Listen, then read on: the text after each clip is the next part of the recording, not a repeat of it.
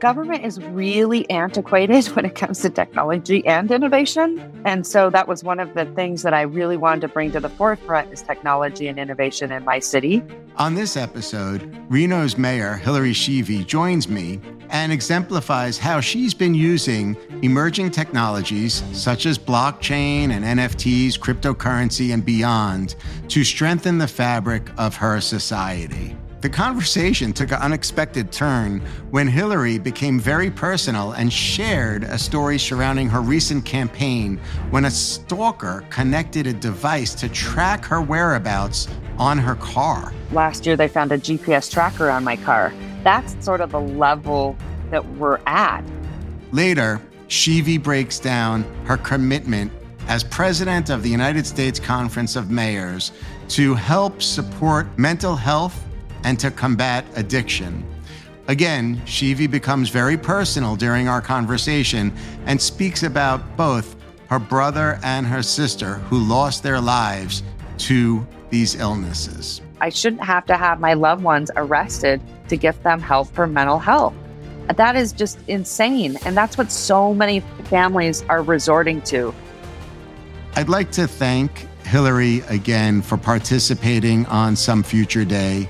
It's a pleasure seeing an innovative risk taker like Hillary in action, implementing new ideas to improve our nation. Thank you, Hillary, for participating and being so honest.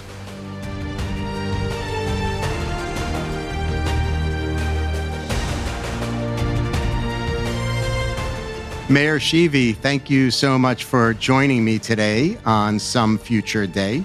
I'm excited to talk about technology with you in particular because you've been such a leader really at the forefront as it relates to innovation. And one thing that's noteworthy is the work you've done with Reno surrounding blockchain technology, specifically Biggest Little Blockchain, which I believe you enacted in June of 2022. So do you want to tell a little bit about what Biggest Little Blockchain is and why you thought that was an important project? Thank you so much for having me, first of all, my friend. It's always nice to be with you and get to chat technology because I think we both share similar passions and have so many similar ideas when it comes to technology. I don't know if we're the leader. I think there's a lot of cities doing great innovation. I just think that it's been really important for me and my city, especially we were so predominantly gaming here in Reno, Nevada. And I wanted to be incredibly diverse, and technology and innovation is something I've always been really passionate about. And I think that government is really antiquated when it comes to technology and innovation. And so I have a sort of a different perspective, probably because I'm really not a politician. I sort of got into this out of the love for my community, but also a business owner that was frustrated by a lot of red tape that you see in government. And so that was one of the things that I really wanted to bring to the forefront is technology and innovation in my city. And now more than ever, as we look at future technology, it's changing fast, but it's incredibly dynamic and exciting. And so we've had a lot of conversation around, and I'm fascinated by it. Obviously, blockchain technology, smart contracts. I'm a fan of Chainlink, and just all the different ways in which we should be using technology in government, I think is really important. First of all, I would also say this. You have to have like-minded people in your space. I'm sure you know that too, Mark. When you have like-minded people, sure, you can be much more, I guess, creative, and you can bounce ideas off of each other. So I'm super lucky that I have a team that supports me, because sometimes I think when we look at future technology, whether it's AI or blockchain or smart contracts, if you don't have buy-in, it's really hard to make something happen, especially I think in government. But I'm surrounded by some very talented people that also share in what does the future look like in streamlining the process in government, whether it's from AI to blockchain. But one of the things that we did is put our historic properties and registry on the blockchain. And so those are some of the ways that we think it can be an extremely useful technology. And I'll also say, you know this, a lot of this technology is so new that sometimes you're just trying things to see what works. And I always say when you stop trying is when you fail. And so my team also has that mindset where we've looked at different platforms and technologies, but I also would caution in the sense that sometimes our infrastructure when it in government is not to where it needs to be to implement everything the way that you want it, right? So we also have, I think we have a little bit more challenges than just like being a startup or being a company that can just say, okay, let's go. And then the other thing I would say is when you roll out something like this and it's not really mainstream, sometimes you want to be able to convey, especially to your community, your constituents, why this is positive. And then sometimes that can also be a pushback because they're not used to it. So, and also it is important to have transparency, but also we're on sort of the educating side of the technology because it is still so new and the way that we implement it. So we also have to think about that. It's not like we can just make the decision as a company and be like, hey, let's go. When it comes to government, you want to be transparent. You want to also have accessibility when it comes to those that also don't have technology in place, but also, you know, to our disabled community. You have a lot that you have to think about and implement so that they can understand why you're using it and what it's really good for. So let's talk about it for a second. So with Biggest Little Blockchain, you were permanently embedding files of Reno's historic properties on the blockchain, but it was consumer facing so that all of Reno's constituents and beyond that, anyone, me as a New Yorker, can see these historic properties. So let's give an example, like which property is the most historic property that you permanently embedded into the blockchain? Well, I don't know which is the most historic, but what I love about it is that, you know, when I sat down in the seat, when we want to look at, especially like looking at preservation, whether it's windows or because a lot of people may not understand how, you know, that has to fall under certain SHPO guidelines when it comes to preservation. But also you need to understand and know the history. And whenever I sat down in the seat, whether it was historic properties or why did we put a policy in place in the 80s or in the 70s, or there wasn't a lot of information or data. And quite honestly, a lot of our data was on paper. It was really scary. Right. So really to go back and have any idea about what sort of took place, when did it come onto the historic registry, those kinds of things are really important. So now with the blockchain, you know, we can put all that information and people can also put their information, especially the homeowners, but also gather the history of the data and put that on there. So I think especially for historic properties, it makes so much sense so that we can go back and say, hey, you know, in the 1930s, this home quite honestly hosted a historical fight, for instance. You know, just those kinds of things. And so I think having that kind of information can be incredibly powerful as we move forward when we look at how we plan a city or what the historical resources and manipulation has been. So do you think that this technology, blockchain, can replace the county clerk office eventually? Like, I would imagine that the county clerk office is similar to New York City in Reno, a bit antiquated and also prone to human error. Is that a benefit that you see with regards to filing all of these historic properties on chain? Well, we're not the county, so they do obviously different things. But I think to your point, at the county level, and as you know, a lot of voter registration is over there. And what's interesting is I haven't heard a lot about blockchain technology being implemented when it comes to our election process.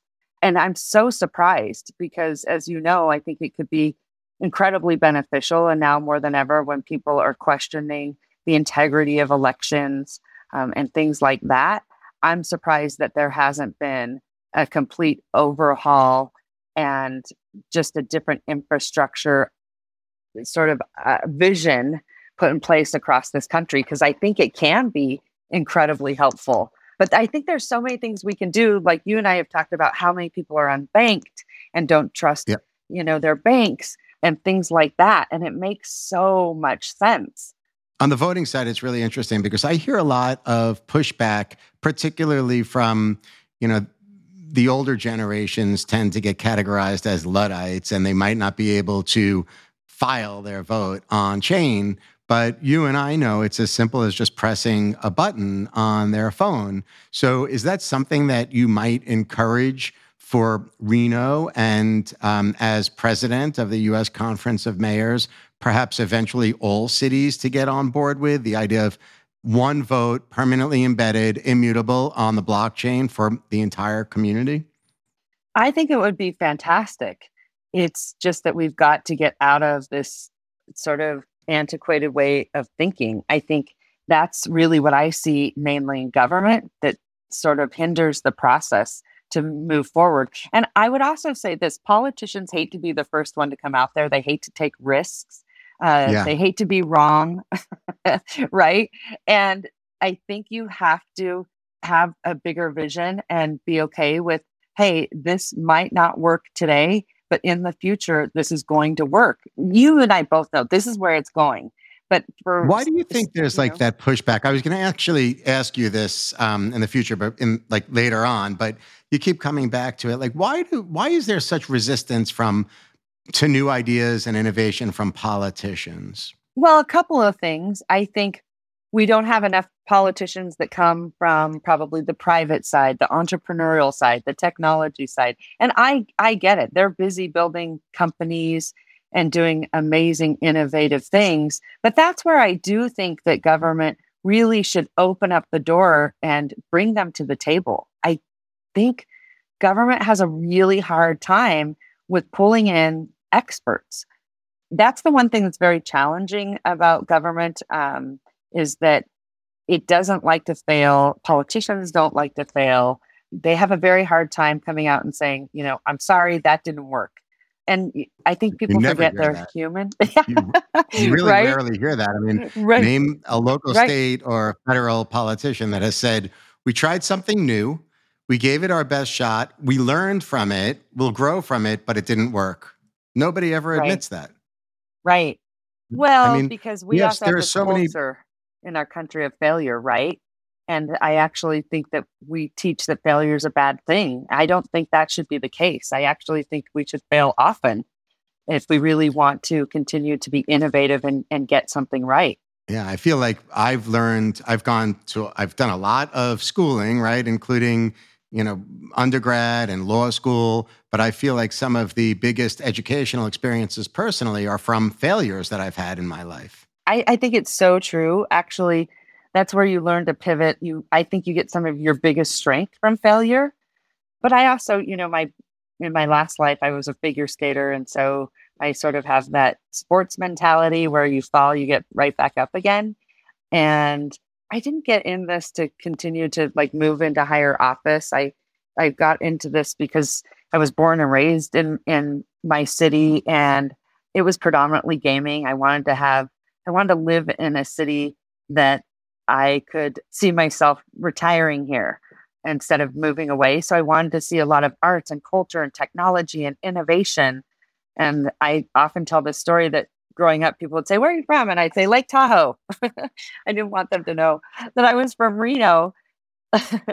So maybe it's your mentality, right? Like, I understand that you lived in Colorado Springs and trained to go to the Olympics, and it sounds from what I've read and what I've heard, like you really put a lot of yourself into that process. I don't think that's something you can learn. I feel like that's something that people are built with resilience, with dedication, with commitment. And it sounds like that's something that you have. The other thing is that these days, it's brutal being a politician. I mean, let's face it, you have even experienced personally some terrible things. Like, I remember another thing that you did where you stepped out early in your early days of being mayor. You stepped out and raised the flag in honor of the LGBTQIA plus community and even received some negative pushback for that. So is Yeah. it's like an unforgiving job now. Like who wants to be a politician? It's definitely changed a lot in the last several years. I will say that. Obviously, I mean, everywhere you look, you turn on the TV and it's incredibly divisive. I would say you're 100% right. There's a lot of people that tell me, oh, I would never go into politics. I could never, ever do that. I can't put myself out there.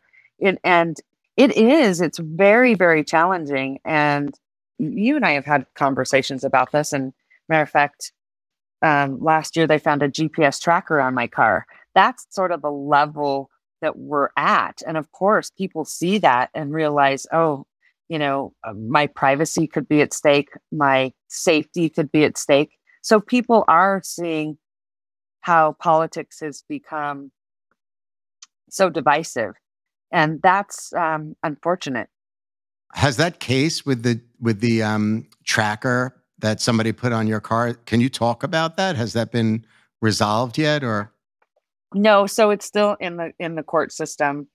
We don't know at this point who put the tracker on my car. So that's going to go through the court system, and we'll see what happens through there. I will tell you this, the legislature in the state of Nevada, that was not an illegal practice. And the legislature at this last session did make it illegal, which I'm really grateful for, because stalking and harassment should not happen to anyone at all. So I'm glad to see that. So, and protecting, quite honestly, a lot of women out there that have been victims of stalking. so? Where's the morality, though? Right? Like it's almost disappointing that the legislation has to be passed to protect even the mayor of Reno. And this all happened, if I recall properly, during the last election, correct? Like your last election. Well, unfortunately, sometimes I think we don't know they're an issue until they're an issue, right? How did you find out about it? How did you find out the device was attached to your car? My car was leaking oil, and I called a girlfriend and said, I need to bring my car in. And she called me back. I brought my car in. She called me back about 20 minutes later and said, you're not going to believe what I found under your car. And when she told me, I felt like I couldn't breathe. I was, quite honestly, I was shocked. And obviously, massive amounts of anxiety just sort of come over you, because why would someone, I think what you think in your head, why would someone need to track you if they didn't want to harm you physically? Correct. To know your whereabouts. So obviously that's incredibly distressing for anyone, not just For sure. the mayor, just, any woman. And I think, today we're seeing it with like eye tags and things like that. It's becoming where people think that it's, quite honestly, okay. And I think different states are looking at it more and more. But Nevada was one of those states that we didn't have a law on the books, and now we do. So I'm very proud of that, and hope that it helps other women that are being stalked and harassed. But why do you think politicians can't find common ground with such a sensible idea? Like, I remember recently one of our Supreme Court justices had some protesters in front of, I think it was his house, for days on end with his children, young children in the house.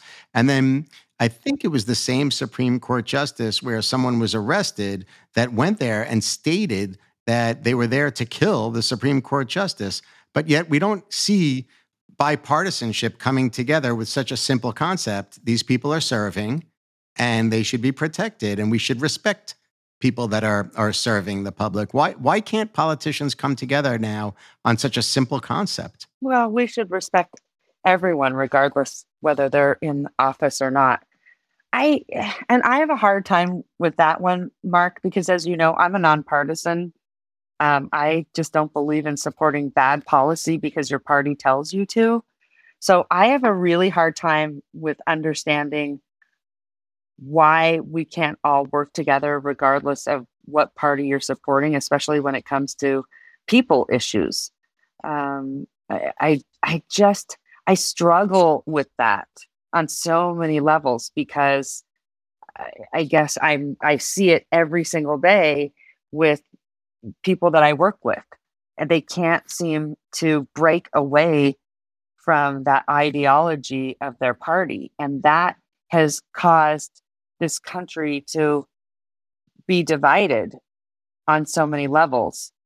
And I just, I don't know. That one is so hard for me because I just don't see politics as black and white. So, Well, it's interesting. I see, like, when you talk about people issues, I agree with you, and I see that often. There's like a void with regards to the public commentary surrounding our southern border. You don't really hear many people talking about the fact that there are young children that are coming over the border and are now homeless and subject to violence, and people aren't really waving the flag about protecting the children. It seems like the child crossing the border has actually become a political football. So there are simple problems. Like I want to get into your key pillar of mental health, but it kind of connects with regards to the southern border. Like, why can't the politicians agree that the issue of the southern border is more than political? Like, why did it have to become a political issue? Why couldn't we just look at the people? and it's such a humanitarian crisis because you hear about these children that have been taken away from their parents. Some of them don't even know where their parents are. I mean, it is Right. incredibly devastating and tragic. One of the things, Mark, that I have seen a lot in the last 4 or 5 years is this level of conspiracy theory. And almost, you're not really seeing two parties anymore. You're not seeing, the D's or the R's. Like, I think it's like four parties now, quite honestly. And so it's a whole other level of concern. But I see a lot of conspiracy levels. I see it right here at our local level, at the national level. And some of them are incredibly dangerous, incredibly dangerous. So you add that whole other element of confusion and what is truth, what isn't truth. And then, that's also an interesting topic. We'll have to tackle that next time of what's true on the internet, what isn't. That's where I do But also think but blockchain some, technology is going to be great, right? for sure, but some facts are facts, right? Like, the fact is that we have tons of fentanyl crossing the southern border.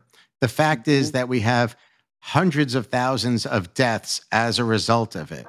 So Yeah, what do you have to say about absolutely. that? Like, yeah, I mean, and I why can't think politicians come together on that topic? here's the other thing that I think that happens at the different levels.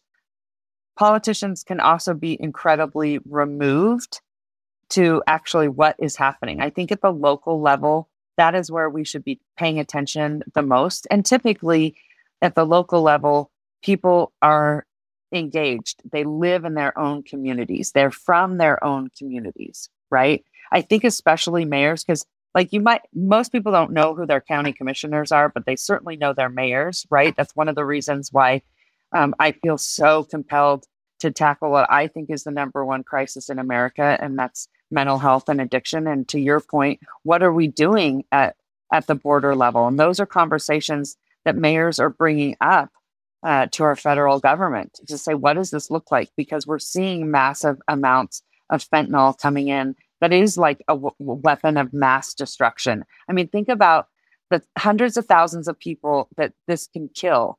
And wouldn't we be arming ourselves like we were going to war and fighting it at every level? But we're not. And so that's where mayors are really sounding the alarm. I was in Washington all last week meeting with, my representatives. We met with McCarthy, we met with Schumer, we met with Pelosi, Raskin, just so many legislators. And I just think that level can be so removed in a sense from what's happening at the local level. And so mayors were in Washington sounding the alarm of what we think is the number one crisis in America. To your point, it's a humanitarian crisis as well. But here's what I would say.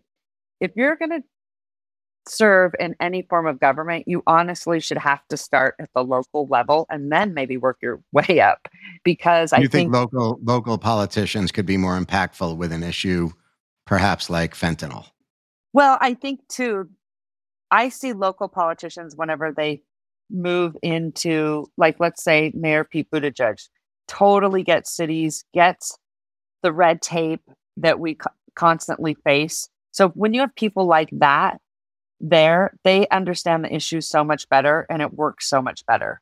But you take someone that has never served in office before, sometimes it can be really challenging if they haven't really been at the local level. And that's where, at the local level, we can impact people every single day with the decisions that we make, even much bigger than what happens at the federal level. So the statistics from your recent U.S. Conference of Mayors survey was pretty remarkable. It's eye-popping as it relates to this topic. In fact, 97% of the mayors that were surveyed say that requests for mental health services have increased. 88% said that they don't have adequate access to mental health resources needed within their city. And then it seems like substance abuse might be one of the key foundational elements that's causing all of this, mental health issues and homelessness. It says that the main cause is substance abuse and its increased need for services. 85% of the mayors said that they require new services or more services relating to substance abuse. Those numbers are like shockingly alarming. They are. And a lot of people are saying, oh, this is a result of the pandemic, but absolutely not. We were in crisis mode before the pandemic, and the pandemic obviously has exacerbated it, but we were in crisis before, right? And, I keep saying we've got to stop treating our jails as mental health hospitals. Our ERs are where you fix broken bones, not broken brains.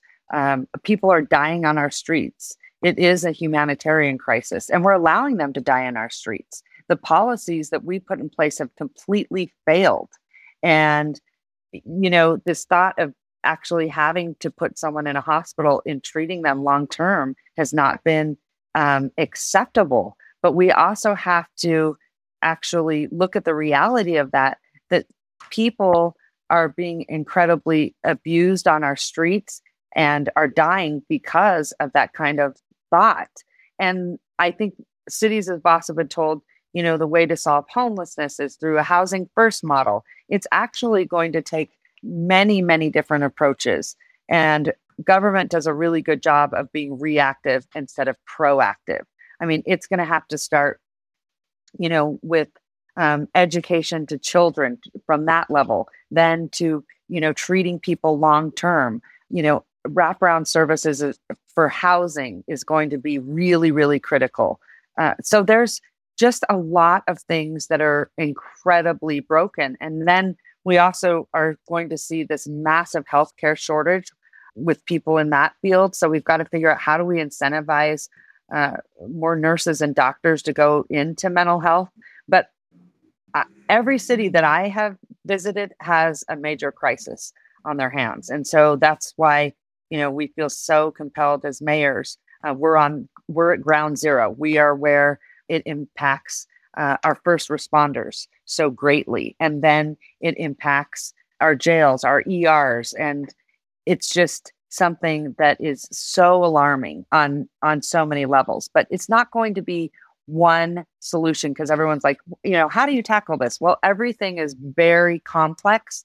And I would say we do not have the infrastructure in place. And that's why mayors are really going to be at the forefront and doing everything we can to work with our federal government to get the resources into our cities, because they stay at the state level.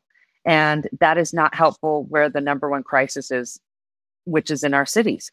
Well, I know that you visited the White House in January and tackled or at least approached some of these issues surrounding mental health. And shortly thereafter, you said, quote, "The scale of the mental health crisis in America demands a comprehensive plan to get people the help they need. And American mayors are grateful that the president understands we must use every tool available." So here we are, approaching August. Has the White House been able to move the needle a little bit? Have you been able to actually work in conjunction with the executive branch in a positive way and get access or close that gap between the federal government and a local government so that some of your issues could be addressed and solved? I would say this. The good thing about President Biden is that he does understand the trauma and grief. He's had, a very traumatic sort of life of loss, and understands, that level. We just met with Tom Perez from the White House, who was Yeah. fantastic. So I am hopeful, and they are telling us that they are going to roll out a comprehensive mental health initiative. The good news is that one of my representatives, Senator Catherine Cortez Masto, has a bill that's going to be coming forward. We don't know what that bill looks like yet, but we met with her, and she is not going to bring anything forward until she works with mayors to address it. And then McCarthy said the same thing. We want to work with mayors. So I feel like they are listening, but I also think that mayors do have to come up with what we're seeing at ground zero so that it does make an impact. Because if you don't understand what's happening at the local level, then that is not going to help us with any bill. They've got to understand where it's happening directly to us. I just got off the phone actually this morning with Mayor Karen Bass, and from LA. She talked a lot about how also the incarceration piece plays such a big tie-in that, when they're released from jail, they should be directed right into treatment. And that, there's like, they can be sort of through the court system that they can go, to treatment for like 30 days, but it needs to be much longer than that. But not only that, anyone knows that treatment is very hard to access. I mean, it is so hard to access. Even if you have money, treatment is very hard to access. And so just think about, most people don't have insurance, health insurance, right? And it's just there. We do not have the model in place when it comes to addiction and recovery. I thought you did something as mayor that was really innovative as it relates to this topic. It's my understanding that maybe in the middle of the pandemic or shortly thereafter, you purchased a digital access to a membership to something called Talkspace for every single person in Reno. Is that right? So what is Talkspace? I did. It's online therapy. It's been used by Demi Lovato and Michael Phelps. And I was going through some grief of my own. I had just lost my sister and my brother. And obviously, we're going through a pandemic, and cities were unrest at the time. So I was sort of, everything in my life was falling apart. And I was also hearing from people in my community that were struggling with mental health that had never struggled with mental health before. So I was thinking, okay, let me see if I can, go and find someone that I can talk to deal with my own grief. And I started calling around. Obviously, I didn't tell them I was the mayor because, I didn't want any special treatment, but also there's a huge stigma of reaching out and saying, hey, I'm struggling. But during that process, it was unbelievable to me. People would say, oh, we could get you in 6 to 8 weeks. Or, the time lag was like, wow, well, what if I was in crisis right now? And a lot of people are in crisis, and I could not get services. So what I decided was, I thought 6 to 8 weeks is like suicide, mm-hmm. Right? It's for like, some people, yes. Like, absolutely. Right. So I thought, how do we think differently? How do we think outside the box? And I thought, first of all, it's in a time where people are very apprehensive to meet in person, which was also problematic. And I thought, well, and I'm a big believer in technology. And I thought, let's use technology to be able to get people the services that they need, and everyone who wants services. So it was really interesting because about 5,000 residents used it.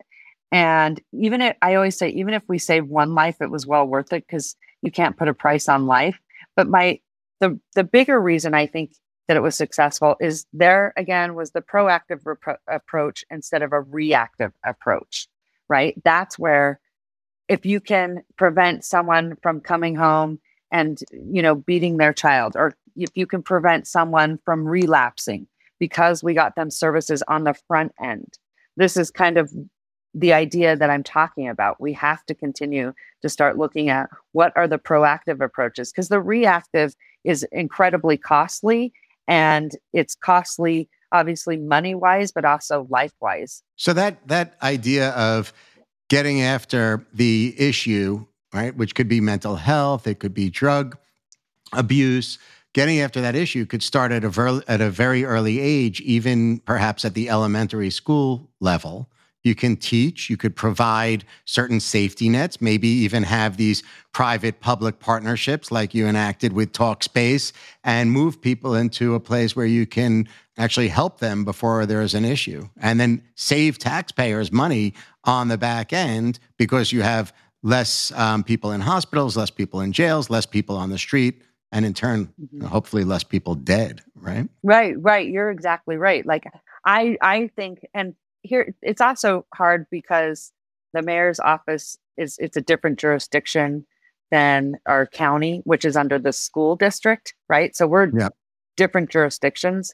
So sometimes I that see. can be challenging to work with your public school systems. But what I would say is I think it should be mandatory that every school has counselors on site so that children have accessibility to counseling immediately and when they need it. I think it should be, just like a walk-in clinic, like an emergency ER. Why don't we look at it in that sense? Because we continue to separate mental health from health. And that's where I think, again, being early and often in the schools with assistance, especially on the mental health side. And I'm a believer in social emotional learning. I think that those initiatives are really important for young children. What's the statistic, Hillary? I think I heard this morning, is it 55% of teenagers in the United States are depressed now? Yeah, so they just came out with some data, and what's really alarming is that 49% of Americans ages 18 to 24 are experiencing anxiety and depression. And 1 out of 5 people have been diagnosed or have some sort of mental health issue. So, but think about that, 49% of 18 to 24. And I'm sure, Mark, you and I would agree, those are babies, 18 to 24. They're Totally. young Yeah. kids, right? Yeah. So that means that half of those kids are suffering. And think about that. What does that look like? Because typically what we see is when you're struggling with anxiety and depression and you don't know how to deal with it, how many of them will turn to drug use? And I would say, especially being so young, they also don't have, probably insurance, or, these are probably kids that are just starting their life right out of college, or, maybe working in a trade, or just, working a job, right? And not knowing how to obtain resources. It's hard enough for an adult, let alone to get resources, So, let what alone do you think that age caused group. that? I mean, half you're saying half of the youth in our country are either depressed or have anxiety. What do you think is the cause of that? I think drugs play a big factor. I also say, and I'm such a big proponent of it, but technology, I think, has been really concerning, the amount, as we're sitting here talking about, technology and innovation. But I think, like with everything, it has to be balanced. But the amount of screen time, I think, and just they're exposed to so much. I mean, I remember the days when, and you remember this, if we were going to do a research paper, you've got to go to the library, Sure. right? That's not the way it is today. So I think they have accessibility to so much information, which can be a blessing and a curse. But I would also say, I think what I see, because I also work with a lot of young people in my private businesses, that a lot of them tell me that they get anxiety over social media and the need to feel accepted by their peers when they post something, to see how many likes do I get? How many of my friends respond positively or negatively on that side. A lot of them tell me they get bullied online, and it causes them to have severe anxiety and depression. I hear that a lot, especially if they're connected to, social media in a So there's way a that can be. downside Mhm. to technology. Right. Well, I think with anything, whether it's, you know, food or exercise, uh, anything that you have just too much of is probably Yeah. not a great thing, right? And so technology has been wonderful, but also it has to be used in the right way. And I think this younger generation, they've grown up with a phone right in their hand. And so they've just been sort of programmed. And also, I think, the algorithm in some social media has been showing that it also can keep you extremely engaged, which could, then bring into Yeah. addiction. The other day, I got to tell you, I saw this, and I'm sure you have seen this so many times, and even your listeners have seen this. I was at a restaurant and I literally saw a family of five, It's and there terrible. were three I know what children you're going to say. and It's terrible. a mother and a father, and all of them were on their phones.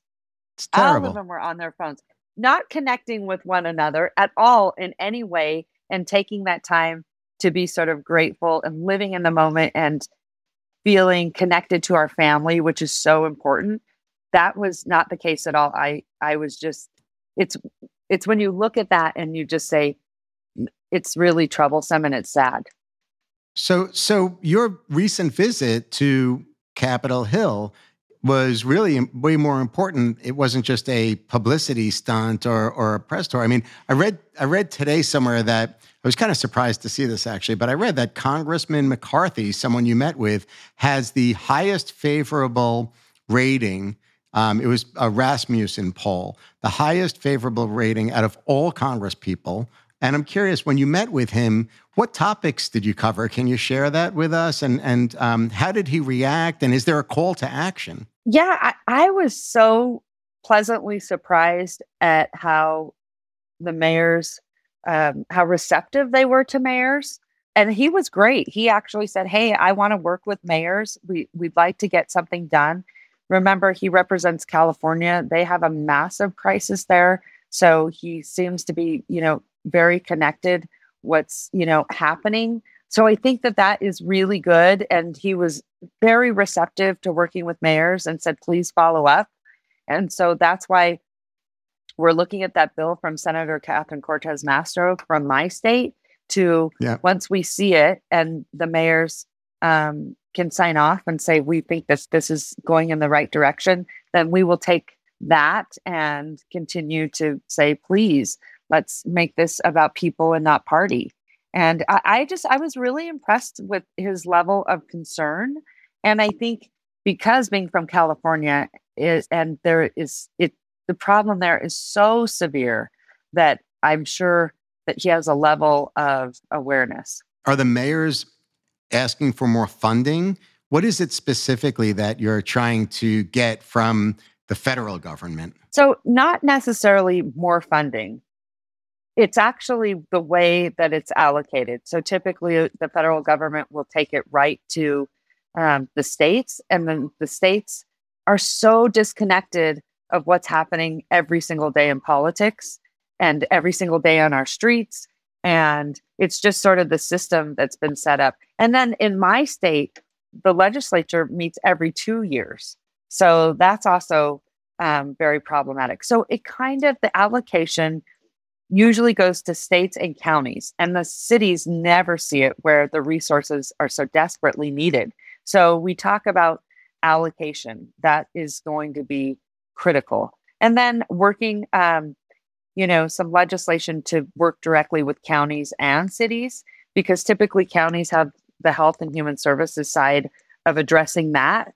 And then you typically see cities building the housing, but that's great. You can build housing, but if you don't have the services that need to go with it for people to be successful in housing, then it's a very, very big disconnect. So that money, quite honestly, needs to be allocated right directly to cities, because mayors are very used to doing things so quickly that, we don't have we don't have the option to just sit on it. These are people's lives that we deal with every single day. And for example, what you just talked about, the CARES Act dollars, which I was able to leverage to get memberships for Talkspace, that was a perfect example. That's where money was coming directly to cities. And that's where we can act from the fast. federal government. Right. And we typically never see that. Right. So exactly. So is that issue, you mentioned meeting with the Senate Majority Leader. So it's people are taking it serious. And obviously the Senate Majority Leader is my senator here in New York. And it's interesting because he lives in my hometown of New York City, where we have so many issues that you highlighted today as it relates to homelessness, drug use on the streets, mental illness is ubiquitous in New York City. He lives here in New York City. So I'm curious, was he particularly receptive to these ideas? Did he understand as a New Yorker how important it is to have immediate impact like this? I don't know, because we didn't get into the level of issues that we need to have. He was on a very tight time frame, so it was a very quick meeting. I would ask that, people from your city, your state, start asking the tough questions. Do they understand? And also, are they living here? Are they living in Washington? Like, where are they really living? Because sometimes I think they also forget to breathe the air. Not saying it's him per se. I'm saying that people in Congress, they forget to breathe the air that they represent. And that can be very problematic. So I know that he has been helpful in the past with a lot of initiatives in cities and with mayors. So I can't really speak to, our meeting with Schumer was very, very quick. But the good news is that he does have a track record of working well with cities and mayors, and that is important. Pelosi has a great record of working with mayors. I don't ever remember a time where Pelosi too, right? She was wonderful and gave us a lot of time, but I don't ever remember a time where she has ever declined a meeting with any mayor. She has had an open door to mayors quite regularly, to be honest with you. Do you think cities are reaching this tipping point where political affiliations might not matter anymore? It's interesting here in New York City, Mayor Adams has been very vocal about the fact that perhaps the New York City resources can no longer handle our asylum seekers' needs. We have, as a city, we've welcomed, honestly, almost 100,000 asylum seekers since last spring. Just this weekend, in 100-degree weather, many of them were forced to sleep on the streets of Manhattan outside the Roosevelt Hotel because there's no more housing. And Mayor Adams is asking the federal government to come now, including the president. He's calling on them to come to New York City and see what the issue is, looking for help, hands-on, to really see what's going on here. Do you think, and obviously Adams is a Democrat, do you think perhaps we've reached the tipping point? We have to put politics aside so that we could be hands-on and effective as a nation? Yeah, 100%. But unfortunately, that's not what's happening. You've seen that situation be incredibly political. And I think Mayor Adams is right, saying, I need everyone to get here to, in my city. They need to come and see it firsthand, right? So he's really sounding the alarm, and he is not wrong. But then you also have the other side that anytime you do one thing, then you're completely criticized on both sides. So it makes it really difficult to get something done and something passed. That's what's really tragic about it. It's easy to be a Monday morning quarterback all the time when you're on the other side of the aisle. And that's where, we just need more nonpartisans to get elected. I think, I don't know, but it becomes, like you said, this political football that is failing humanity. And that's it's so sad. Do you feel like our politicians, particularly in the bigger cities where we see a lot of these problems, are just reluctant to be innovative and try new ideas? And we're almost in this vicious cycle. We bring new politicians in to find new ideas. They don't try anything new. I think we're seeing this in Chicago right now with gun violence, for example, where they voted the old mayor out, they brought in this new mayor, and gun violence might even be higher now. So what's the problem? Like why aren't people voting for fresh ideas and newness? And why won't these politicians enact innovative ideas when the same things have been failing, it sounds like, for generations now? Yeah, I think it's just sort of the cycle of politics, which is really unfortunate. And then I would also say this, like, change takes a lot of time. And I just don't think that, you put one person in there and they're going to change it. And that's the other thing is the process is very, very broken. Like, let's say for me, a lot of people might think, and there's different structures in different cities. So I can't really speak to every city, but I can tell you there is a level of this structure where the mayor doesn't have executive power, right? You have to go out there and get 4 votes often. And so if you don't have enough votes to get it passed, it can be very, very hard to do something. So then let's say you have Democrats that sit on your body and you have Republicans that sit on your body and they're at odds. That can be very challenging to get something done. So sometimes when you think you elect someone, people might not understand that you just don't have the power to change something. And that's really challenging. Now, governors, they have that executive power, so they're a little bit different in the structure and which politics plays a role. So it just all depends. And I would say that we're dealing with a system that is incredibly antiquated. Look at people that serve in the federal government. They have been there for years and years. I do believe in term limits, but also I think I read that 70% of the people serving in our federal government right now are older than 70 years old. Yeah, I think, why is that happening? And that would also tell me that's someone that wants to be in politics for a very, very long time. I don't think that's helpful. I think it's stale. I think, let other people get involved, put a different set of eyes on politics and solutions. I'm a believer in term limits for a reason.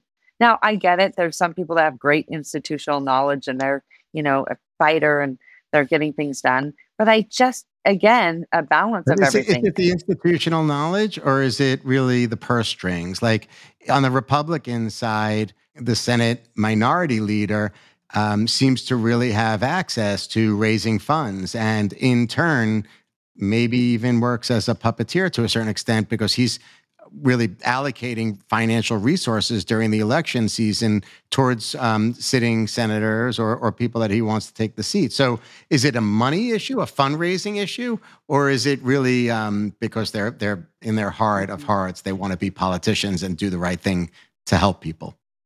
Well, that's another conversation. I have to tell you, like, I would say we desperately need election reform, 100%. I mean, it is insane how much money that we raise for elections. Even in my election, I had to raise $500,000. That is outrageous. I've said everyone should get $5,000 and that's it. Then you got to get on the ground and, knock on doors. And then look at how much money is raised in these presidential elections. It is insane. I mean, that's where I also look at the rules on the people that are in federal office. Like, look at the rules and address those. I mean, that's problematic whenever, that you can serve that long and the amounts of money that you need to go out there and raise. Election reform, honestly, it is so overdue. It's actually gross. With the federal election coming up in 2024, there are a lot of different issues. And it seems like right now, unemployment is low, but the cost of living because of inflation is ridiculously high for the basics, right? For food, for gasoline. I see the gas prices in some areas are going up again. In California, it's above, right? Your neighbor, it's above $5. So I'm curious, do you think the public is more concerned about issues like mental health, or are they more concerned about their bank account? Well, I think it depends, but I think a lot of people are struggling. I think a lot of people, they're struggling on both sides. think about that financially. If you're struggling and you're trying to put food on your table for your family, and you and work can be such a grind.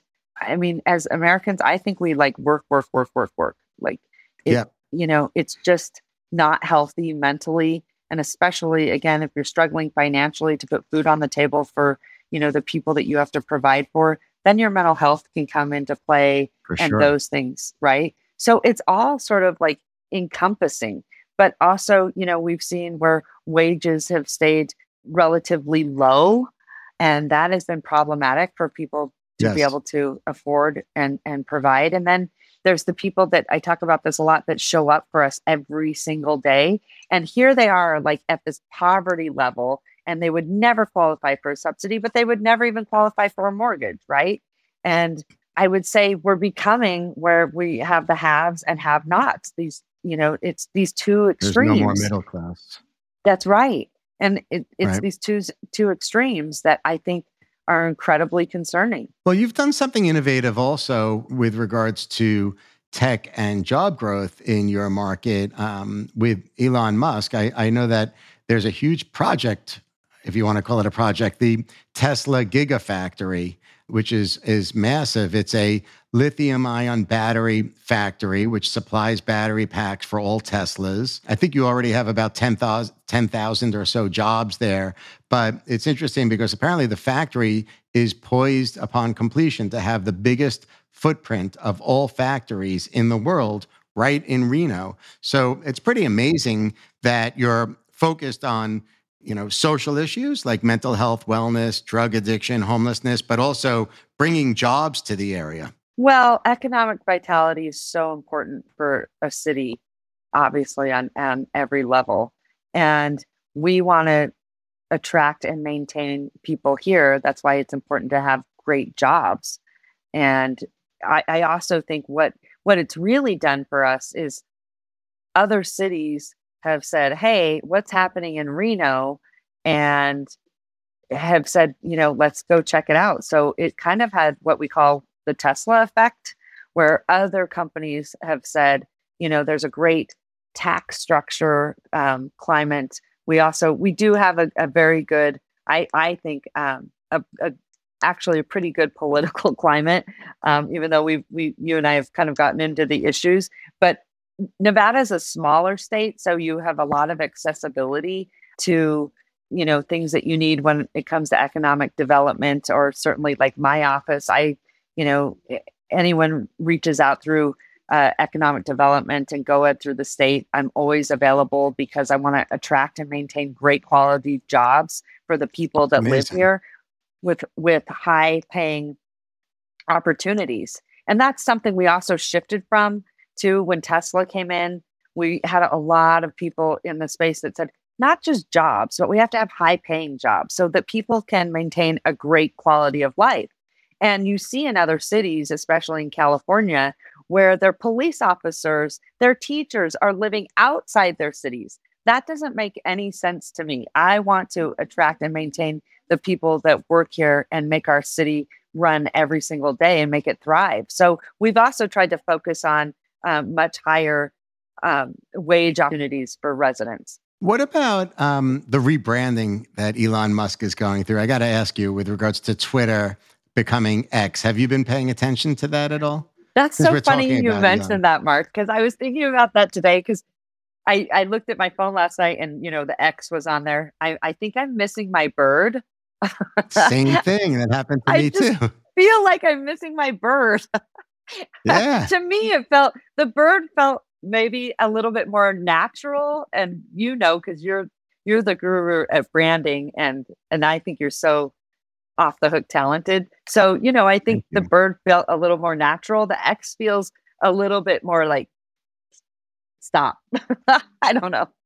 Yeah. Well, I think it's going to be interesting what he's doing as it relates to moving revenues directly to the user versus the traditional advertising model. So we'll see. And maybe there's a way for Reno to capitalize on those types of Mhm. opportunities as well. Yeah. It could be interesting to see. Yeah. We'll see Um, what happens moving forward. I'm curious, why is the topic of mental health so critical for you as president now? And what would you like to see? Like, how can you measure success as it relates to that? Well, for me, it's personal because it's something that was in my family my whole life that we never talked about. It was the, you know, dark secrets, with the stigma that was happening. And I think this is happening to so many families, but we haven't been talking about it because the stigma has been so great.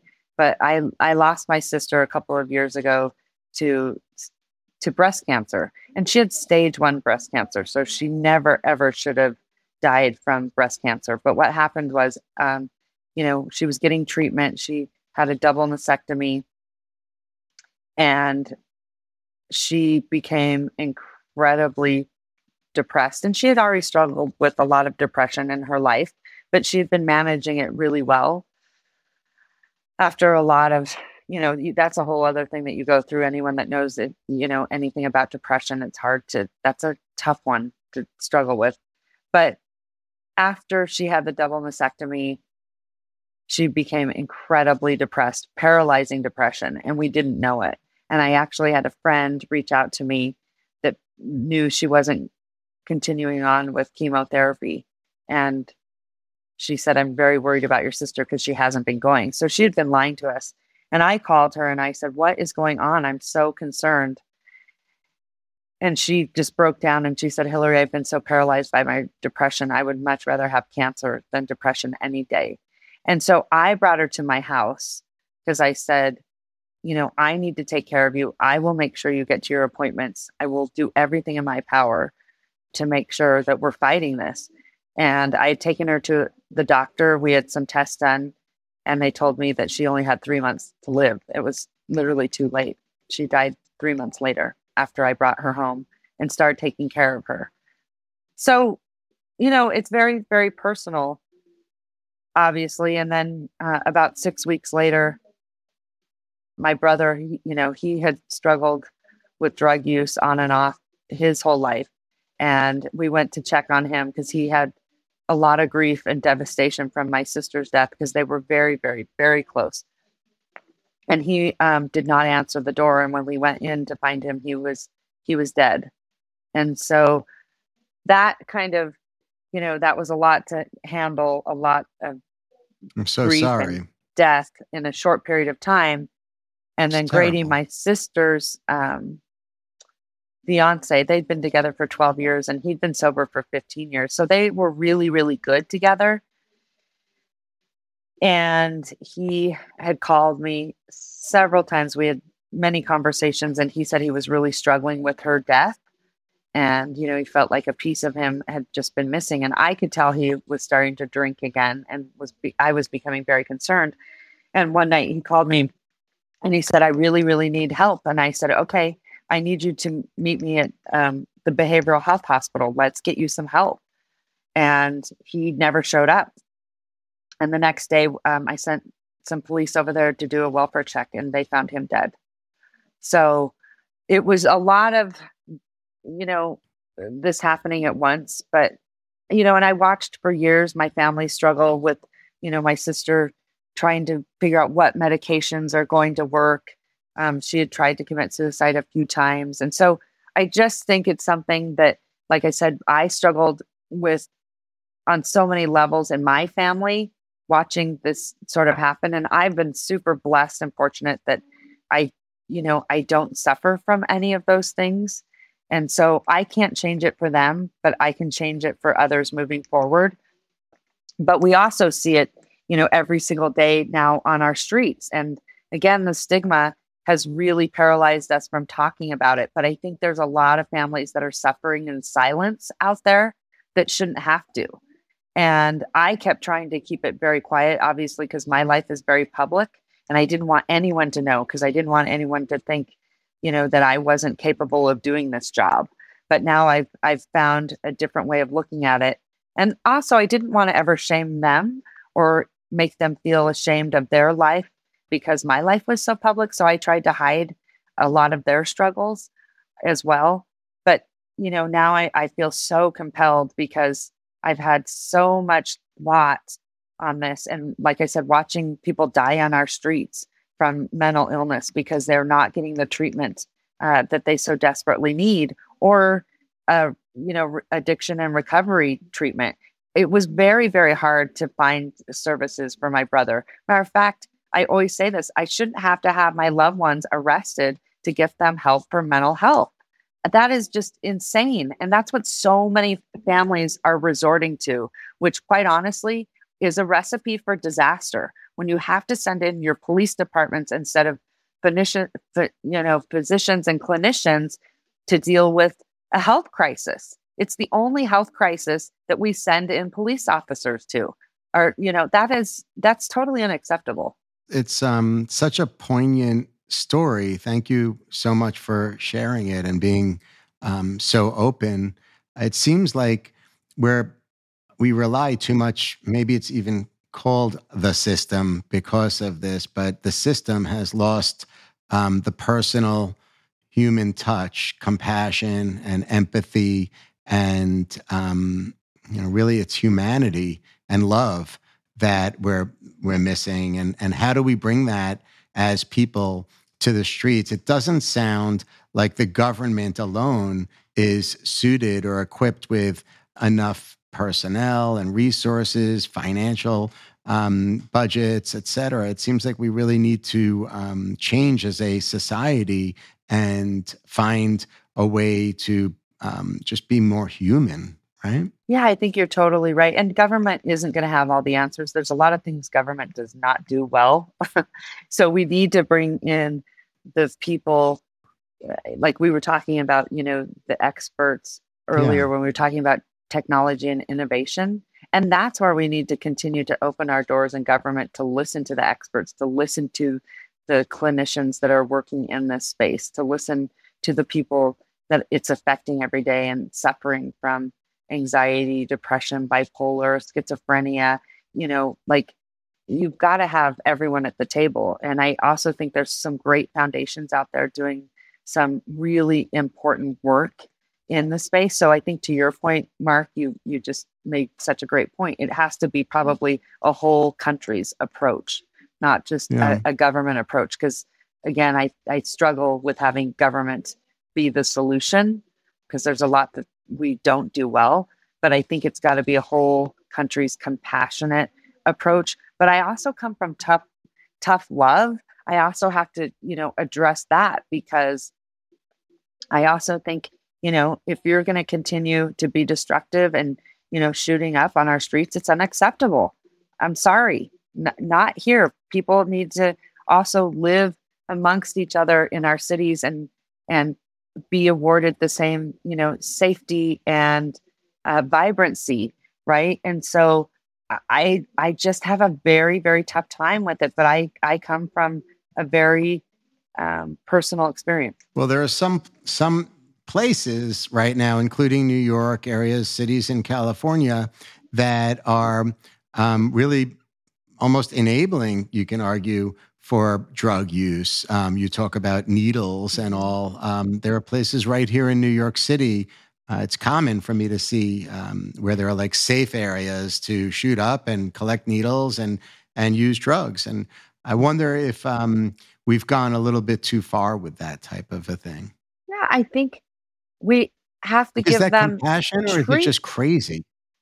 To me, I think it's crazy. That's just where I come from. I think it's crazy. I think, you know what? We shouldn't be saying, hey, here, if you want to shoot up, you can go do it there. I don't think that is acceptable, because then I think we're saying it's just okay to do drugs. That's fine. Just keep doing drugs. No, we are saying that. Yeah, we've got to get them we have into advertisements in the New York City subway that provide for that. Yeah, see, to me, I don't believe in that. I think had we have probably not enabled my brother's addiction for so long, he would be with us today. I'm sure you're right. I have a really tough time with that thought. What we need is we need access to treatment. Treatment. Hey, you're going to treatment. That's what that we should be telling them. But we don't have enough accessibility. So again, that is troublesome. but we've got to be treating people are sick. I mean, literally sick and dying, and we're doing Right. nothing. I mean, there's a man laying on the street. I talk about this story all the time. He's screaming and yelling. We run over. We say, "What's wrong with you?" And he said, "It's, my side hurts. My side hurts." What do? We put him in an ambulance. We take him to the ER, and they say, "Oh, it's his appendix." What do? We operate on him. Great, good to go. Next week, same man lying on the street, screaming and screaming. We say, "What's wrong with you?" He can't tell you because he's suffering from schizophrenia. You know what we do with that man? We walk right over him. We let him stay there and die. It's crazy. It's It crazy to really me. is. It really is. And it's So, becoming, I think, scarier for on the drug front because there are, fentanyl is, it's like almost instant death. I think I shared with you a personal story. My cousin died of fentanyl yes. this past Yeah. Christmas. But now there are new overdoses. 20% of the drug overdoses in New York City are as a result of this thing called trank. It's Yeah. xylazine, I think, is the name of it, which is Hmm. not a controlled substance. It's a drug that doesn't work when if it's mixed with fentanyl or cocaine or heroin. Narcan doesn't work Hmm. to counter affect its potency, and people are just dying all over the Hmm. place. And now we see these types of drugs entering the cities and impacting culture too. Exactly. And I'm so sorry for your family's loss. I think most families have experienced some 17-year-old level. kid. I mean, it's just It's just, horrific. It's really it's so terrible. tragic. And Yeah. not only that, it's not just him, it's everyone else in the family that ends up, it ruins their lives as well. Yeah. You Totally. never move on. I always say you just move forward, right? Like that kind of pain and grief is so unimaginable. That's another reason we don't want to talk about it because people just don't even want to fathom what that feels like, what it looks like in their own surroundings. And that's why it is important to keep talking about it because of that stigma and because of I think so many people are suffering in silence. Hillary, the U.S. Conference of Mayors was founded by a mayor in Detroit named Frank Murphy, who eventually became a Supreme Court justice. Incredible story. But between Frank Murphy and Hillary Schieve, there have only been a few female presidents. Mhm. How many were there exactly? There has only been 8 female presidents in the 91-year history of the Conference of Mayors. So we are trying to change that, but we also need more females to run for office. So if you have any female listeners, we need you, and I need future mayors. You are my future. Maybe Well, those women can bring the love and compassion that society needs for a lot of the topics that we're touching on. absolutely. And I think the younger generation is doing such a better job of actually talking about mental health and talking about social issues. If you notice, younger people are, I think, much more engaged than we were on that front. I mean, today it's very common to have to honestly, when I'm speaking to younger folks, like they talk about mental health. I'm really proud of them. They're raising that alarm amongst their peers. They're just doing a better job with that. And I think that's going to be helpful in the future. But we definitely need more female future leaders. I think that's important to continue to tell them that they can do anything. It's only about 20% of mayors in the country are female right now. So it tells you, and then when you go higher up in office, obviously to Congress and Senate, it's much lower. It's probably, you know, 15, 18% of women that want to, are elected officials. So I try to do everything I can to encourage, um, these future mayors to get ready and run for office. But what about you? Like, this is your last term as mayor. I think what you have about 3 years left. Am I right? Mhm. Yes, So, I have about three will years. you do you aspire similar to Frank Murphy, who went from his being mayor of Detroit to all the way up to the Supreme Court, do you aspire to higher levels of office to continue to No, impact people the right way? right? I think you can also be incredibly effective outside of office. Sometimes you can be more effective. So I don't think I have to be elected to get something done or make a difference. So I'm going to continue to work on mental health initiatives and entrepreneurial initiatives, as you know, Mark. I mean, I Yeah. love to I love to do those sort of other things. So I'll help where I possibly can, but I don't have this desire to stay in politics, forever. I really, it was out of my passion for my city that I got involved, and also wanting to just see something incredibly different for my city from what it was like when I grew up here. And I actually think, for me, it was about connecting with people. I love being around people and, just building a community. I think those things are important. So I'm going to stay very connected to mental health and to people and not parties. Let's just put it that way.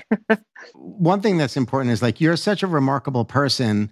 You really are. It's incredible what you've done with regards to early on in your life trying to to be an Olympiad ice skater, to creating your own fashion businesses, to becoming the mayor of Reno and being elected now for a third term, to driving all the way up to be president of the US Conference of Mayors, to tell such like incredible stories about your family and everything. Like it's incredible. But something else that's really remarkable is another part of your family. Your sister donated her kidney to you. You're Yeah. actually walking around with your sister's kidney, and I think a lot of people don't understand what that means. And do you have a minute just to talk about what it's like to be the recipient of an organ? Well, first of all, you're so kind, Mark, and also we're friends. So, and I think I walk around with a lot of imposter syndrome. Most of us do, right? I'm just very honest about that. So your Incredible. words are very, very kind. But yeah, I They're mean, heartfelt. I was very, very, well, thank you. But I was very, very fortunate. I came down with glomerulonephritis, and for those listening that don't know what that is, it's continual scarring of the kidneys. And oftentimes it can actually happen from a strep throat infection. And so, and how many of us have had strep throat? A lot of us. But probably people don't realize how severe it can be. Well, it happened to attack my kidneys and put me into kidney failure. And this is at a time whenever I was um, figure skating for a career, and it stopped my skating career because I became so sick, and the doctors told me that I would need a kidney transplant.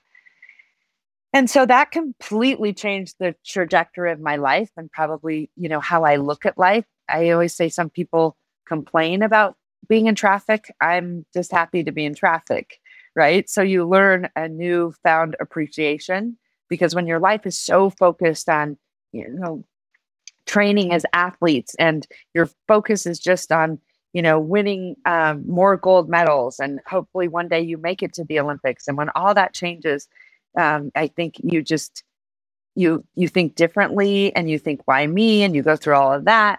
But for me, I just looked at it like, what a gift that I've received from my sister, because she said to me, Hillary, I remember when they told her she was a match, that her antigen match was enough to give me a kidney.